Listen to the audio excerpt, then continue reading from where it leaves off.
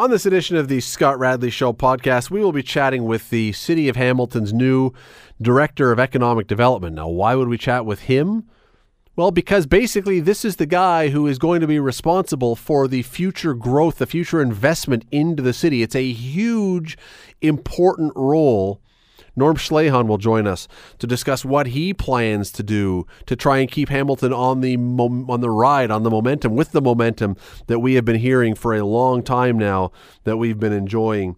We're going to be chatting about real estate prices in this city, talking about money. Because at what point does it go from being kind of an interesting story that our prices for houses keep going up to the point now where they're averaging $650,000 to the spot where we say, you know what, this could actually be trouble? Or have we already passed that? We'll discuss that one. And would you pay a TV commentator $1 million per game to call the game? Well, that's what Tony Romo is going to be getting roughly for the next 10 years. Good decision, bad decision? We'll discuss. Stay with us. Today on the Scott Radley Show on 900 CHML. Now, some people are going to know what the Director of Economic Development for the city does. Many of you probably. You can, even if you don't know exactly, you could have a pretty good guess. And I'm not going to whittle it down too much, except to say that this is a person who is ultimately overseeing, trying to lure companies to bring business, to bring economic development to the city, just kind of like it sounds. Well, the city has just hired a new one. The old one retired. New one has come on board. And this is the guy who, in many ways, is going to have a big say in the success of the city going forward. It's a very big, very important role. His name is Norm Schleehahn. He joins us now. Norm, congratulations. Thanks, Scott. It's good to have a job with no pressure or expectations, right? It's kind of nice to come in and everything's easy. And Absolutely. It's quite the position. There's quite a lot of responsibility that goes along with it, but I welcome the opportunity. I'm quite humbled by the response that I received so far. We have been told many times over the last number of years about how much of a role Hamilton is on right now. Does that make this I would assume that makes it a good time to come into a job like this?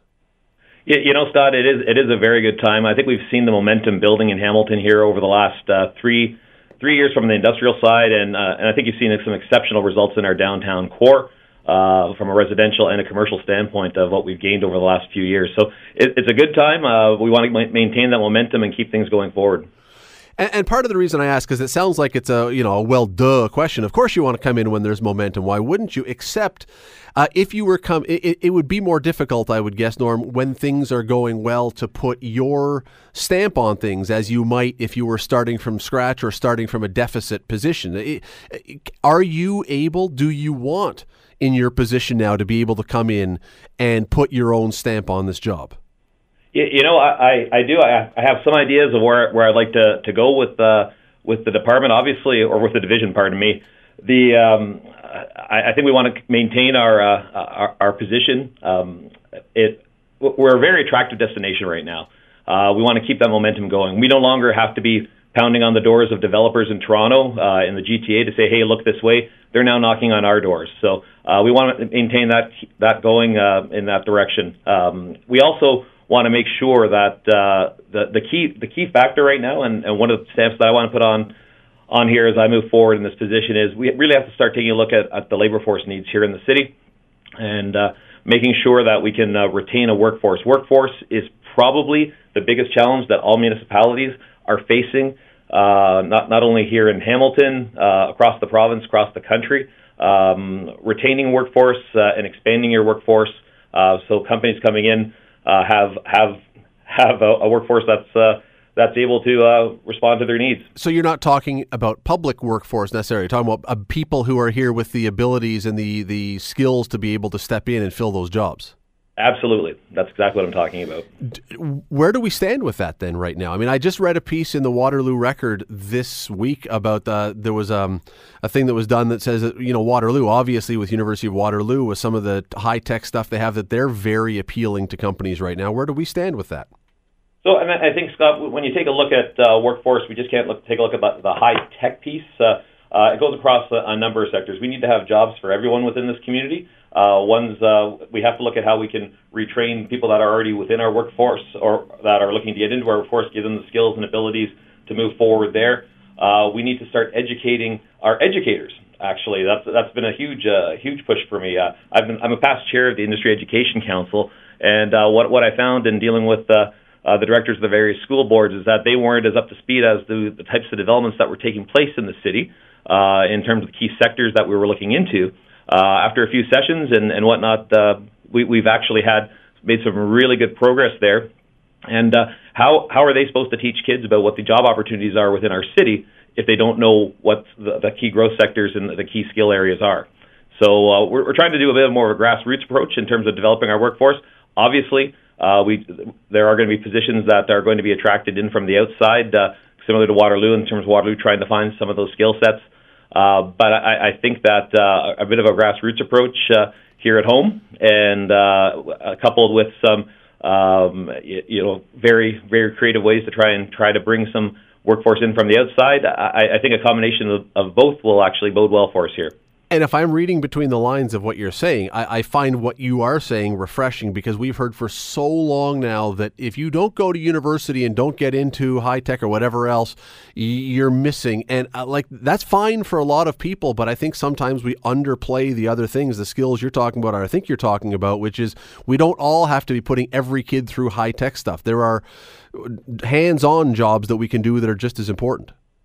Scott, there's a huge demand for skilled trades right now within our economy. There are companies that are begging for millwrights and other types of skilled labor, and we just have to make sure that the kids, and actually more importantly, the parents, are aware of these opportunities, because sometimes it's not just a matter of educating the kids about this, but it's educating the parents. I know when I went to school, that my parents said you have to go to university, and believe me, there's nothing wrong with going to university. Love McMaster. I'm sitting in this chair today because of the education they've given me, but that's not the best thing for every individual. Every individual has a certain set of skill sets, a different way to learn, a different way they apply things.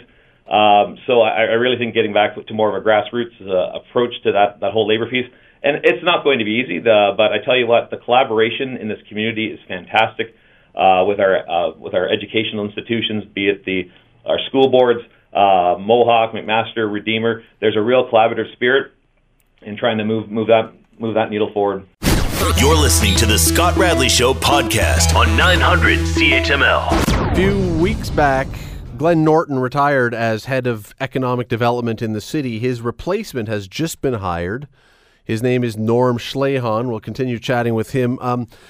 Norm, there are obviously a number of ways to develop the economy in this city. One is to have people who are already here spend money to develop. We're just seeing that, the announcement this week with the Mohawk or McMaster Innovation Park. The other is to attract people who are not in the community to come in and set up a company or set up a business here. Does one trump the other as far as importance?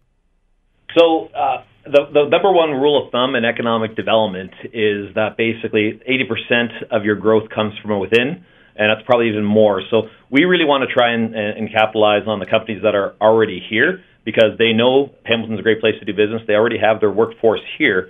The team that I have in place here, we spend probably 80% of our time dealing with those local companies to make sure that if they are looking for expansion opportunities here in the city, that we're going to deal with them first. However, that being said, attraction is still a very important component of the equation, and I think what we've seen here in Hamilton over the last 3 years, especially, has been exceptional. We've been several announcements with respect to national and international names that have established here. L3 Harris, Westcam. So Westcam, they're in the process of building 330,000 square feet. And 1,200 employees will be moving here in 2021. Corbec out of Quebec are setting up a $100 million galvanizing facility up in the, a $40 million galvanizing facility up in the Red Hill Business Park that will employ 100 people. Those are 100 new jobs to the community. And the list goes on. Stryker, a global medical device company, $100 million, 127,000 square foot facility in Flamborough, and 250 employees. And just a couple of weeks ago it was announced that Q4, a Toronto-based software company that provides digital investor relations solutions for global brands, is moving into a newly renovated space in Gore Park. So you know what, the retention and the attraction, they both go hand in hand. What's really good about the new stuff coming in is that's new tax revenue for the city, and one of our primary mandates here and one of our primary goals in our economic development action plan is a new non-residential assessment. Next segment, we're going to be chatting a little bit about the house prices that continue to go up in the city. Hamilton is becoming a more expensive place to live. That's just the reality. Does that have any impact when you try to attract a company to come here? Because they have to live somewhere if they're going to come. Does the more expensive land, more expensive properties serve as a deterrent at all when you're trying to get people to come? And, you know, Scott, it really depends where they're coming from. So that's why retention is such an important piece. If they're already here, then hopefully they already have a place here to live. If they're coming from outside, I mean, we've seen a lot of migration from the GTA. So if they are living in the GTA, the house price is actually still, I mean, it's getting more expensive here for us, obviously, but from what we've seen, that the folks that are coming in here to come with these companies don't seem to have too much of a problem with our house prices as they currently are. There is, and I'm not breaking any news to you right now, there is an ongoing perpetual debate or fight or whatever you want to call it in this city about the downtown versus the suburbs or the lower city and the upper city, and we've heard it with the proposal for an arena at Lime Ridge Mall. We hear it in the fight over the LRT. We hear it in all area ratings discussions, all kinds of stuff. How do you, when you're trying to get companies to come, how do you balance those things, the downtown versus the not downtown? So we try not to, I guess we don't try to, section them off one against the other by any means. What I can tell you is that a vibrant downtown sends a very positive message to companies that are looking to locate here. So having a vibrant downtown is good on its own. That being said, there are some companies that don't necessarily need a vibrant downtown to establish here. So it really depends on the company need. Scott, a company up in the Red Hill Business Park doesn't necessarily need to have all the amenities of a downtown core, but what I can tell you when trying to sell the city, having a core that's on the move and increasing with a number of amenities and opportunities, I mean, the beautiful architecture that we have down here, it really is a positive selling point. You don't have city councilors quietly whispering sweet nothings in your ears to try and lure places to their ward? Yeah, you know what? It's funny. I've been here for quite a while. I was here pre-amalgamation, and so that happened a lot when you had 6 different municipalities saying, bring it over here, bring it over there. I don't see that. Well, I haven't seen it yet. And I didn't see it in my capacity as the manager of business investment either. I'm shocked there are not baskets with large bouquets and things on your desk already saying from your friends in ward whatever. I would have thought that would have been the first thing that would have happened. God, even if there were, I couldn't accept that. So, well, that's good. That's good to hear that the ethics and the morals are standing strong with the new guy in charge of economic development. Once again, his name is Norm Schleehahn. You'll be hearing lots and lots and lots from him over the next, well, we'll say years, right? Decades, Norm? Well, let's hope so. There you go. Maybe not decades, but years. I'm not the youngest guy in the world, but anyway. Appreciate the time today. Thanks for doing this. No problem, Scott. Take care. It is a hugely important job, and one of the things that was buried in something Norm just said is one of the key pieces, and that is we're always talking about taxes in this city. One of the ways you reduce taxes is by bringing in more people to pay taxes, which reduces it for everybody, presumably, and businesses especially. So if Norm does a great job, theoretically, all of our taxes could go down, or at least hold the line. We're all cheering for Norm. You're listening to the Scott Radley Show podcast on 900 CHML. So it's a story that CHML had up on its website yesterday. You could have read it. You probably heard about it. The average price for houses in Hamilton, residential, obviously homes in Hamilton, jumped up last month. They're averaging nearly $650,000 now. And when I say jumped up, that's 15.5% over the February before. 15.5%. They went up to $650,000 on average in February from $588,000 in January. I mean, they are going up at an unbelievable clip. And I'm just wondering, not about, everyone has to live somewhere and everyone wants to buy something, but when does this become something we should be concerned about? Or should we? Let me bring in the hardest working man in Hamilton interviewing. Just got off CHCH. He has been running around. Marvin Ryder from the DeGroote School of Business. You're like the James Brown of interviews. Well, bless your heart. I'll just get my cape and we'll be ready to go. Marvin, when does this become a problem, or doesn't it, when we start getting into numbers this high? Because we aren't Toronto. Right. So I would say it's a problem now, and why am I saying that is you have to compare how housing prices have gone up to the basic rate of inflation. Prices should move. That's why we call it inflation, and inflation in Canada is running around 1.4, 1.5%. So housing prices went up a couple of $1,000s. That all seems to make sense. That would be consistent with everything else. But when they go up 15%, which is 10 times the rate of inflation, what that really means is that housing is becoming more and more unaffordable for people. Whether you've got one income or two, or no matter what your job is, it's become more unaffordable. And one of the reasons that the federal government has been changing some of the rules around mortgages was they were trying to calm the market or cool the market. That worked. They didn't want to see prices fall back, but they wanted to see prices go up more on that order of 1 to 2% as opposed to 10 or 15. And right now, all of their attempts to do that seem to be failing. But people have to. So if you own a home, let me back up. If you own a home, this is fantastic. Yes. Because it's just your investment is turning into gold. But people do have to live somewhere. So at what point do we start to say we don't have anywhere for people, especially younger people trying to get into the working world? Their job isn't as stable as it might have been 15, 20, 30 years ago. Right. What do we do? Well, let's start first in Toronto. There, the average home price is knocking on the door of $1 million, $989,000. So if I'm facing that in Toronto and I see Hamilton at $650, I go, wow, look how affordable Hamilton is, and I'm going to come here and hopefully we get all-day GO service and I'll make magic happen there.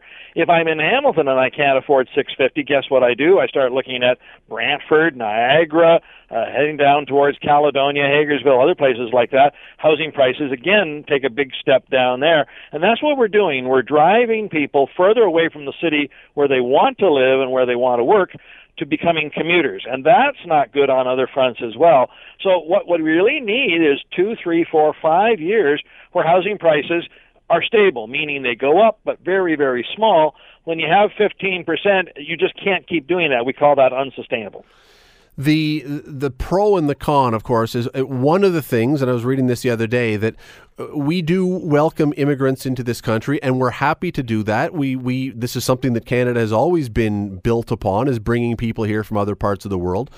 And oftentimes we want people who come here already established. We don't just want, although we want to take in refugees who are in a difficult spot, but we also want people who come with skills and with trades and with abilities. Well, they come with money as well, and that now, you're not just then adding the children of the people who are now growing up, you're putting extra people in who have money. Like, it becomes a very complicated situation. You don't want to say we don't want you, but it also means more pressure on the housing market. No, and absolutely. You're absolutely right. Now, I'll give you another pressure that just happened today. To try to deal with the coronavirus, to bring calm to the markets, the Bank of Canada cut interest rates by 0.5%. They were 1.75%. That's their interest rate, which they loan to the banks. Of course, the banks mark it up and loan it to us a little higher. But they dropped it a full 0.5%.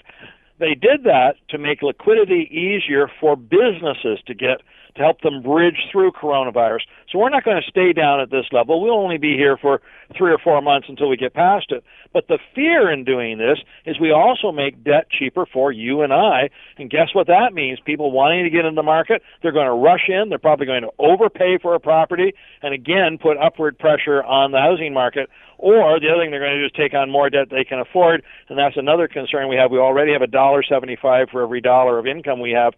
And so that's the fear. Hopefully people won't react to this and say, oh, look, they're having a sale on mortgages. Let's take on some more debt. And meanwhile, we hope we can get businesses through this. But this is going to put more pressure. So when I look at the March number or even the April number, I don't think that's going to calm the market. If anything, it may heat it some more. Marvin Ryder from the DeGroote School of Business. Always appreciate the time. Thanks for doing this today. Glad to be here. Again, there are so many things, and it is the market, it is interest rates, it is people who are trying to get into the working world and get their own place. It is immigration, and again, that's not a slam on immigration. That's a reality. The more people you add who come into the country, people need a place to live. It's all things that you throw into the pot, and you start to see these housing prices. And again, I don't know many people listening how many people ever thought they would see a day when the average house price in Hamilton, Ontario, Canada was $650,000. That is a remarkable number that probably is not going down anytime soon. You're listening to the Scott Radley Show podcast on 900 CHML. Let me bring in our good buddy, Bubba O'Neil from CHCH. Sir, how are you tonight? Not bad. Just marveling. You have to watch it again because I thought it was so fantastic. I mean, Kia Nurse, our Hamiltonian, just what she did in the WNBA finals for Canberra Capitals, hitting the winning shot with 21 seconds left. Just unbelievable what she's doing. Long 3-pointer to do it. Yes, it's a great story, and and actually I have a piece in the paper, probably online now. I haven't looked. Kia will of course be going to the Olympics. Lisa Tomaitis, who's her coach on that national team, has the top-ranked team in the nationals that start this week, and then will also be going to the Olympics with her. So lots of highly qualified, high-end female basketball coming from this city these days. Yeah, it's fantastic. And Chona as well, too. I think she was a Guelph resident, Guelph native, but I think she went to Hamilton High School as well, too. Shona Thorburn, yeah. Now, I think she's now doing the broadcasting over in... Natalie Achona. Oh, sorry, yes, Natalie Achona. Yes, she went to when they had the National Development Program here at St. Mary's, I believe it was. She was here, but yeah, from Guelph, but via Hamilton. You know what else is terrific? I have to tell you this because it's now 7:10 and I haven't eaten for a while and I'm starving to death. And baseball has started and we haven't yet got the full rundown of all the new crazy foods that are going to be at the ballparks this year. That's coming. It's coming. But spring training has a new thing that I just want to go to Florida just to get this, although I can easily make it at home. It is a grilled cheese burger. Each bun is a grilled cheese sandwich with a bacon burger in between the two grilled cheese sandwiches. Hold on, try that again. I'm trying to imagine this. So basically, there's 4 pieces of bread. Yes, so the top is a full grilled cheese sandwich, the bottom is a full grilled cheese sandwich, and between it is a bacon cheeseburger with all the fixins. I saw this and I almost fell in love today, quite honestly. I just stared at my computer like Pavlov's dog. There's a puddle now under my desk from the drool watching this thing. It's like, why is baseball doing this to us? As much as I'm salivating too, but do you understand reasons why people outside of North America just hate us? Pretty much. The gluttony. Several years ago, a grilled cheese sandwich wasn't enough. It never is enough. Several years ago, I was down in Houston and ended up at a Houston Astros game because they were playing, and this was before the cheating, by the way. I do not support the Houston Astros in any other way, but it was before then. And they have ballpark food that, like, if I could have found a place to hide, I would have happily just lived there. I think I had 4 pulled pork sandwiches that day while I was sitting there. It was pulled pork it was like angels dancing on your tongue. You know, I went to a place just recently, a few weekends ago, the Carbon Bar in downtown Toronto. And I'm telling you, I had a piece of brisket, Scott, and I know you're a lover of meat. I am a meat lover. Yes, I am. So for our vegetarian fans, please turn away or plug your ears. It was heroic. It was, I'm telling you. I love that description. And it needed no barbecue sauce or whatever. I was trying to find ways to have that taste linger in my mouth for as long as possible. Well, you just keep one piece and tuck it in your jaw, on the side, in your cheek, and just carry it around for the day. Just suck on it for a while. Oh, it's so good. A couple times every summer, I will spend more than I should, and I'll go and I'll buy a gigantic steak and do it on the barbecue when I get home from work at 10 o'clock at night, and just pound it down and then lie in bed with meat sweats and meat dreams for that night. But it's worth it. It's worth it. But the double grilled cheese bacon cheeseburger, I'm telling you, it's time to replicate one of those at home and see if I can match what I saw on the computer today. Well, I'll believe me, after our conversation, I'll be looking at it. You know who can afford to buy a few of those? Tony Romo. Oh, isn't that something? So, for people who don't know the story, they probably know who Tony Romo is, former Dallas Cowboys quarterback, who was a pretty good quarterback, but as a commentator, he's become better because he seems to have this knack to be able to predict what teams are going to do on an NFL field before the teams do it, and everyone goes, wow, how'd Tony Romo know that? Well, I don't know if Tony Romo, even with his predicting skills, could have predicted that some network was going to pay him $17 million a year. Almost $1 million a game he is going to be paid. Not to play and to risk his body, but to show up on Saturday night for the pre-meetings, do the game on Sunday, and then go home. $1 million a game almost, Bubba. Well, I mean, I think it's a little bit, just from a TV standpoint, it's a little bit more than that. He obviously has to educate himself. He is there for I guess would be probably 2 days before the game, there for meetings with the coach, and you talk to players, and you do your analysis of the teams. But yeah, I'm not saying the guy is in the steel mill working hard for 12 hours, but I think this deal, Scott, also will include, because I mean he's a scratch golfer too and competes at several of the pro-ams that are out there in the PGA. And he'll be doing golf commentating as well too, because I think CBS, obviously, as you know, they broadcast many tournaments, and his partner on television would be the same partner that he has on and for golf as well. For football, with it being Jim Nantz. So I guess there's a comfort level. He's certainly drawn the attention of many people outside of just like the hardcore football fan. I have never, and I'm, skeptical at the least of many broadcasters. This guy brings a boyhood excitement to the game that I've never heard before. I think you'd have to go back to John Madden, who was previously. Okay, so what would John Madden be worth today then? Well, and John Madden made $8 million at his peak, and that was a tremendous amount of money. What would not Walter Cronkite? What would Howard Cosell be worth today? I mean, he's probably less than Romo, because like the analyst, if you're a former player, generally gets paid more than the network guy. I mean, because he's making more than Bob Costas or anyone. He's the highest paid guy out there. I know it's an insane amount of money, but remember this too, Scott. CBS had an exclusive negotiation window with Tony Romo. They have realized that the fear. I mean, this isn't just a 1 year thing. He's now on his third year, and the ratings of the games that he does, which are generally the nationally broadcast games, they're through the roof. And he checks out well with women, kids. People like him.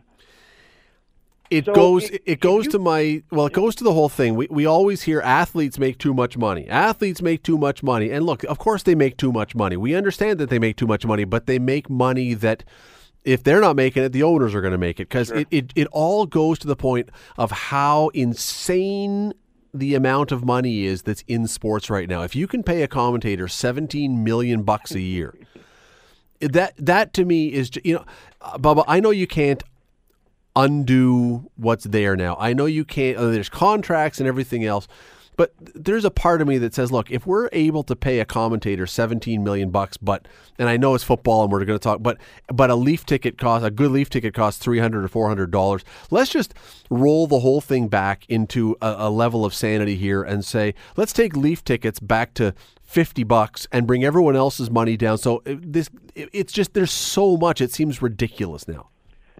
I know you can't undo it, but obviously you can't do it. You can't go back. You can never go in reverse. But let's also not forget here, Scott, that money, the monies are also, because obviously we're the fans. We're the the ones that get hit if you choose to go to a game and leave your house or your TV screen. But let's not also forget the amount of money these networks make off the TV deal and off the advertising. Yes. Right? So they are able to generate this amount of money, and let alone what leagues are paying television companies, and the other way around too, to broadcast their games. But, and you're 100% right, but who pays for that? I mean, it all ultimately comes from you and I and everyone else, because yes, the TV broadcasters are paying a fortune to the leagues to be able to broadcast the games, and they're getting that money back and more from advertising rates. But Molson's and Ford and Holiday Inn and all the rest are not just giving money away because they want to lose their profits. The cost then for a beer or a car or a stay in a hotel is higher because they have to pay for their advertising. So ultimately, pretty much everything that we buy, even if you don't follow sports, we are paying for Tony Romo and for the athletes and for the networks to make profit.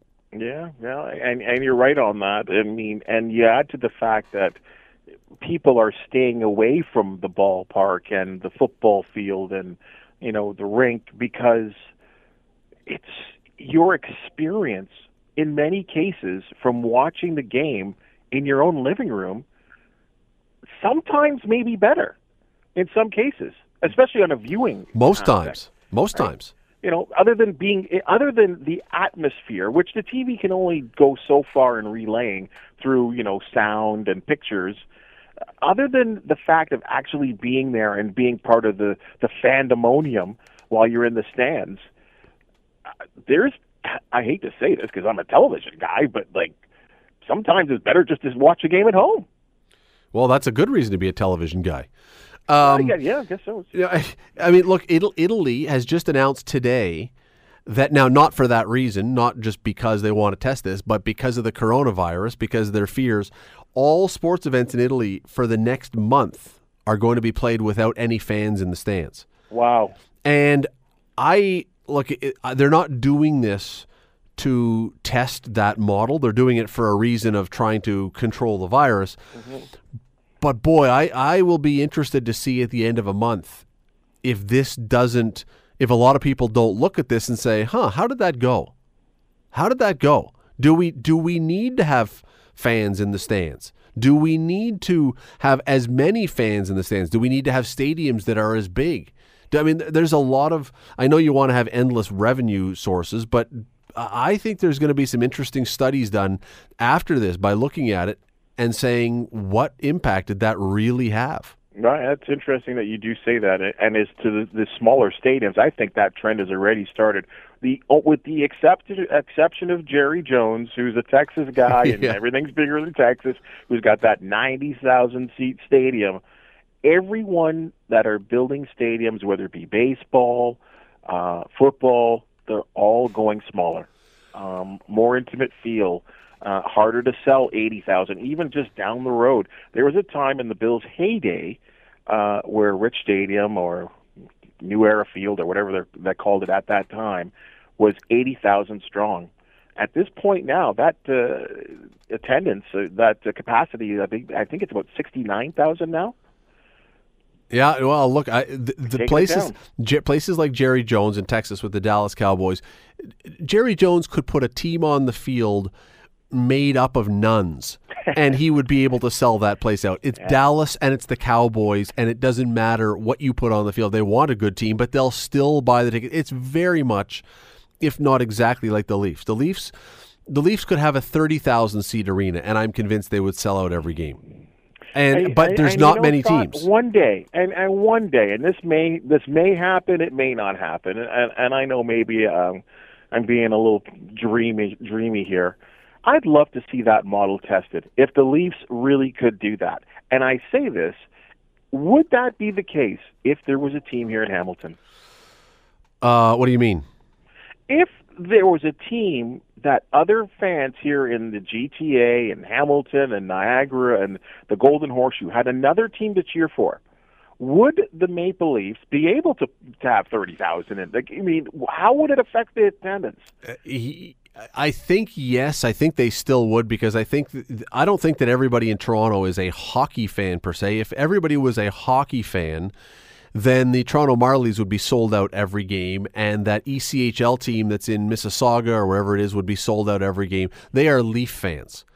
And And I'm convinced if you added 10,000 more seats to Scotiabank Place or Scotiabank Place or Scotiabank Arena. I can never keep track which one's in Ottawa and which one's Toronto. It's a stupid name than the same thing. But anyway, and you made those $20 tickets so that you're not charging people $100 to be way up in the nosebleeds. But if you made it $20 so you could go and take your kid to a game that way, no problem for that thing to be sold every time. But they'll never do that. I mean, imagine this. I believe the Maple Leafs do these next-gen games, they call them, which is, I think they schedule them on pretty much days where I think there's like, what do you call them, PD days for elementary school nowadays. I think the 2 games a year that they do, they are on those days to encourage kids to keep the next generation going. Scott, there's no decrease in price for the tickets, and yet the place is still sold out. The other day, I looked up some numbers. This was actually, it was a few months ago, but we talked about it the other day because the Leafs were playing down in Florida against the Panthers, and it was a few months ago that I had looked online, and I discovered that if I was to buy a pair of good Leaf tickets to go to the game in Toronto, for the same price, I could get a flight, go to Miami, buy the Panthers tickets, drive home after the game to the airport, fly home, and it would be cheaper for me to go and do that. Absolutely. I've been to the B&T Arena, and it's for a Maple Leaf and Panthers game. In fact, one of our editors here, Dave Roberts, actually went to a game, went to the Florida road trip, him and his buddy. And that Florida Panthers game, which I believe was on a Thursday night, I think because it's the midweek, it's either Tuesday or Thursday night, he said the beers were $5. $5, and he said they weren't 12; they were like 16-ounce beers. Sports is, and we go back to Tony Romo, like so many other things. And I am a capitalist. I mean, I am not against the idea of people making money.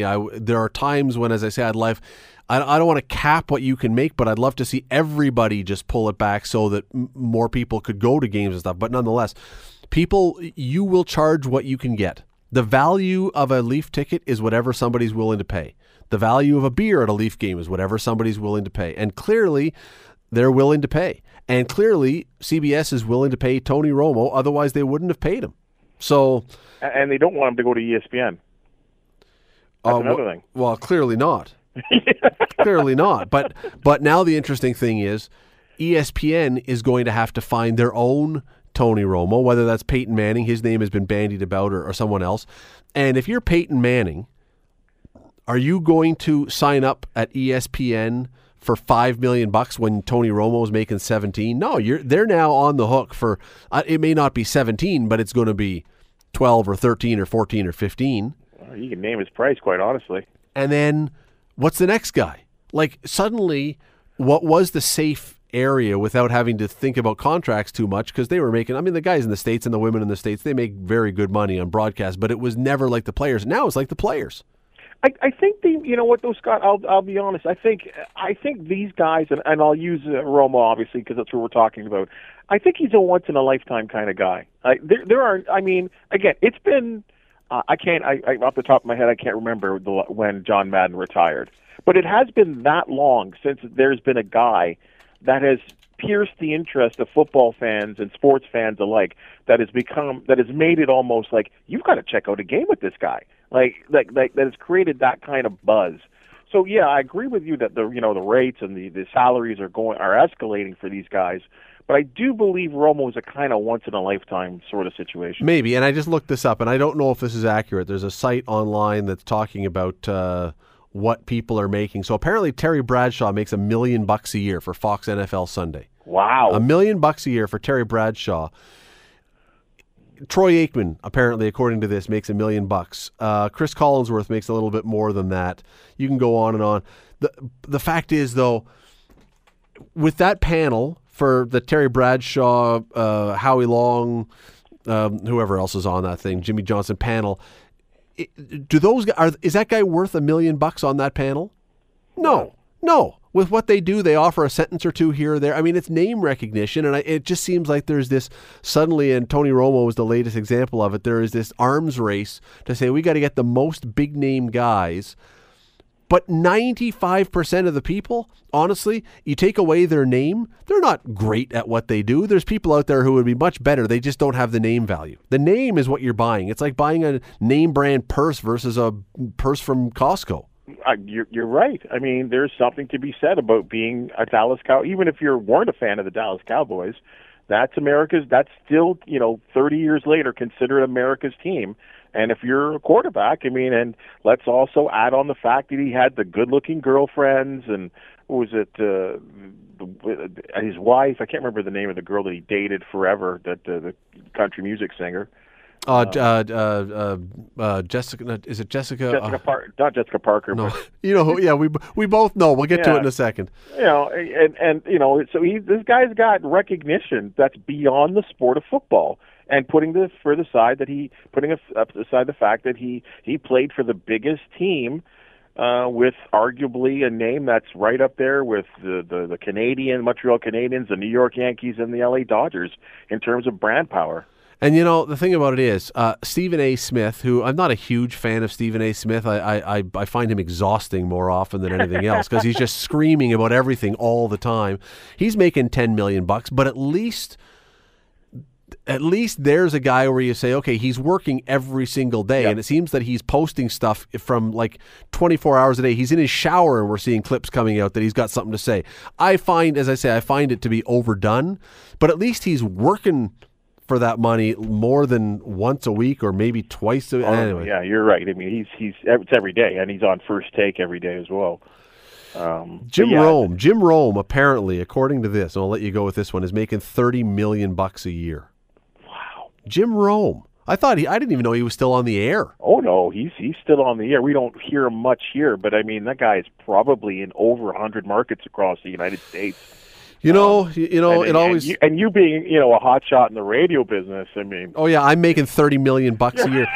You know who used to always shock me with this was the Fabulous Sports Babe. Remember the Fabulous Sports Babe? Yes. She figured it out. I mean, her show was, but she just signed up so many radio stations in syndication that even if they only all paid a little bit, she made a lot of dough doing that show. You know what? You and I got to figure this out better because I can tell you right now, I'm not making $30 million doing this. I mean, Bill Kelly is, but I'm not. I'm sure Bill Kelly is. Absolutely he is. I think it's actually 35, but anyway. Oh, really? Yeah. Oh, well. Well, you know what? When Tony Romo, when he's on now, you can set the stopwatch and then do the math. See how many seconds he's actually on the air talking and then do the math this year and see how much he was paid per second. I can't wait to do that. Well, I'm more than willing to leave CHCH if I'm given an opportunity to be the next Howard Stern. There's another guy that's making a lot of coin. When I think of Howard Stern, the first name that comes to mind is Bubba O'Neil. There's just such a simpatico right there. You guys are like two peas in a pod. Bubba O'Neil, you can see him tonight on CHCH. Always appreciate it. Thanks for doing this. A lot of fun. Thanks for having me. The Scott Radley Show. Weekday evenings from 6 to 8 on 900 CHML. The Scott Radley Show podcast is available on Apple Podcast, Google Podcast, and wherever you get your podcasts. I'm Scott Radley. Thanks again for listening, and do not forget to subscribe to this podcast. It is free. You will never miss an episode, and also be sure you rate us and review us. Whatever you think of us, we'll take it. Thanks for listening.